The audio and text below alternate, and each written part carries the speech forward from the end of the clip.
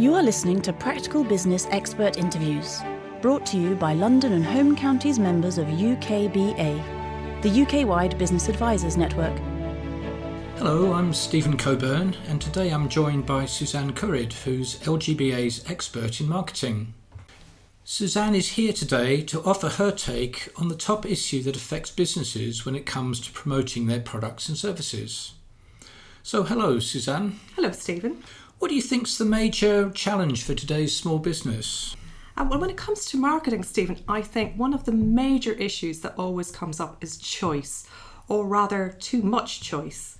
Businesses know that they need to do marketing to drive more sales, but they often become overwhelmed by the huge range of channels and technologies that are now available. Suzanne, how does this challenge play out for businesses? I mean, what happens when a business owner is faced with this confusing marketing landscape? Well, Stephen, I see generally one of three things happening. Firstly, the business owner and management simply stick to what they know best. They focus on using channels or approaches that are common in their marketplace. However, this is often the road to false comfort. In effect, the business will not stand out from the crowd, as it's simply following the herd. On the other side of the coin, some businesses try to jump on every new bandwagon in the hope of a quick win. Certainly, you can gain some early entry advantage with this approach. However, more often than not, the business quickly moves on to other strategies or tactics if they don't see quick results.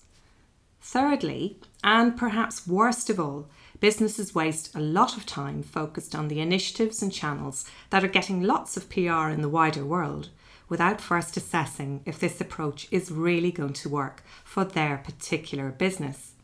Facebook springs to mind as a good example of this.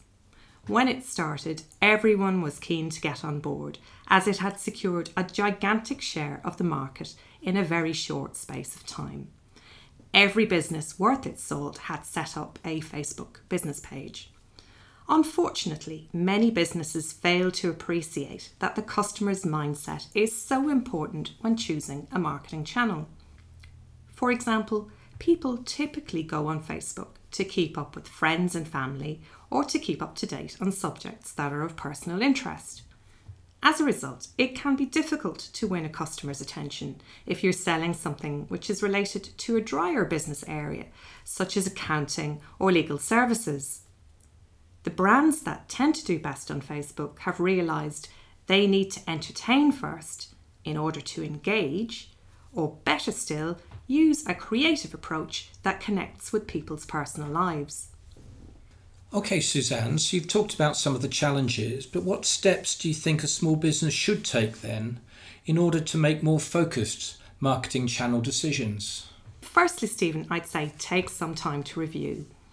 Review the results of what you've achieved in the past to make sure you don't ditch activities that are already working well. Also, do some research on the competition, most especially those who are at the top of their game, and see if you can get some insights into the channels which command the bulk of their marketing budget. Are you marketing alongside them on these channels? If not, you may be missing a big opportunity. Then, of course, you also need to consider, is there a way that you can improve on their performance for your own business? As part of this review stage, I'd also suggest it's imperative that you put yourself in your customer's shoes and take some time and effort to work out not just what may attract their interest about your business, but also when and where they are most likely to be attentive to your marketing message. Timing can be just as important as position. Think about Facebook again, for example. A lot of people may be browsing more likely at night when they're sitting on the sofa and watching TV, and that may be the optimum time to get their attention. But I see a lot of businesses wasting time posting organic posts during the day when they will be clearly missed. Secondly, be prepared to think long-term about new marketing initiatives. It's rare that marketing tactics are a roaring success from the get-go, especially when technologies or new approaches are involved. They often take time to get up to speed, so you have to be prepared to stick with initiatives through the teething phases. Thirdly, Once you've decided on the strategies and tactics you want to roll out on your chosen channels, take the time to prioritise your next marketing actions. Whatever you do, don't try to do everything at once, as that's just going to set you up for a sharp fall.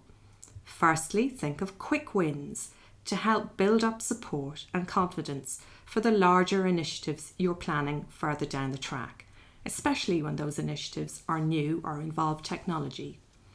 Also, do your best to take a realistic view when you assess what you can do, how much it will cost in both money and time, and how long it will take you. A good rule of thumb with new marketing initiatives is to keep the time you spend on them proportionate to your more tried and tested initiatives.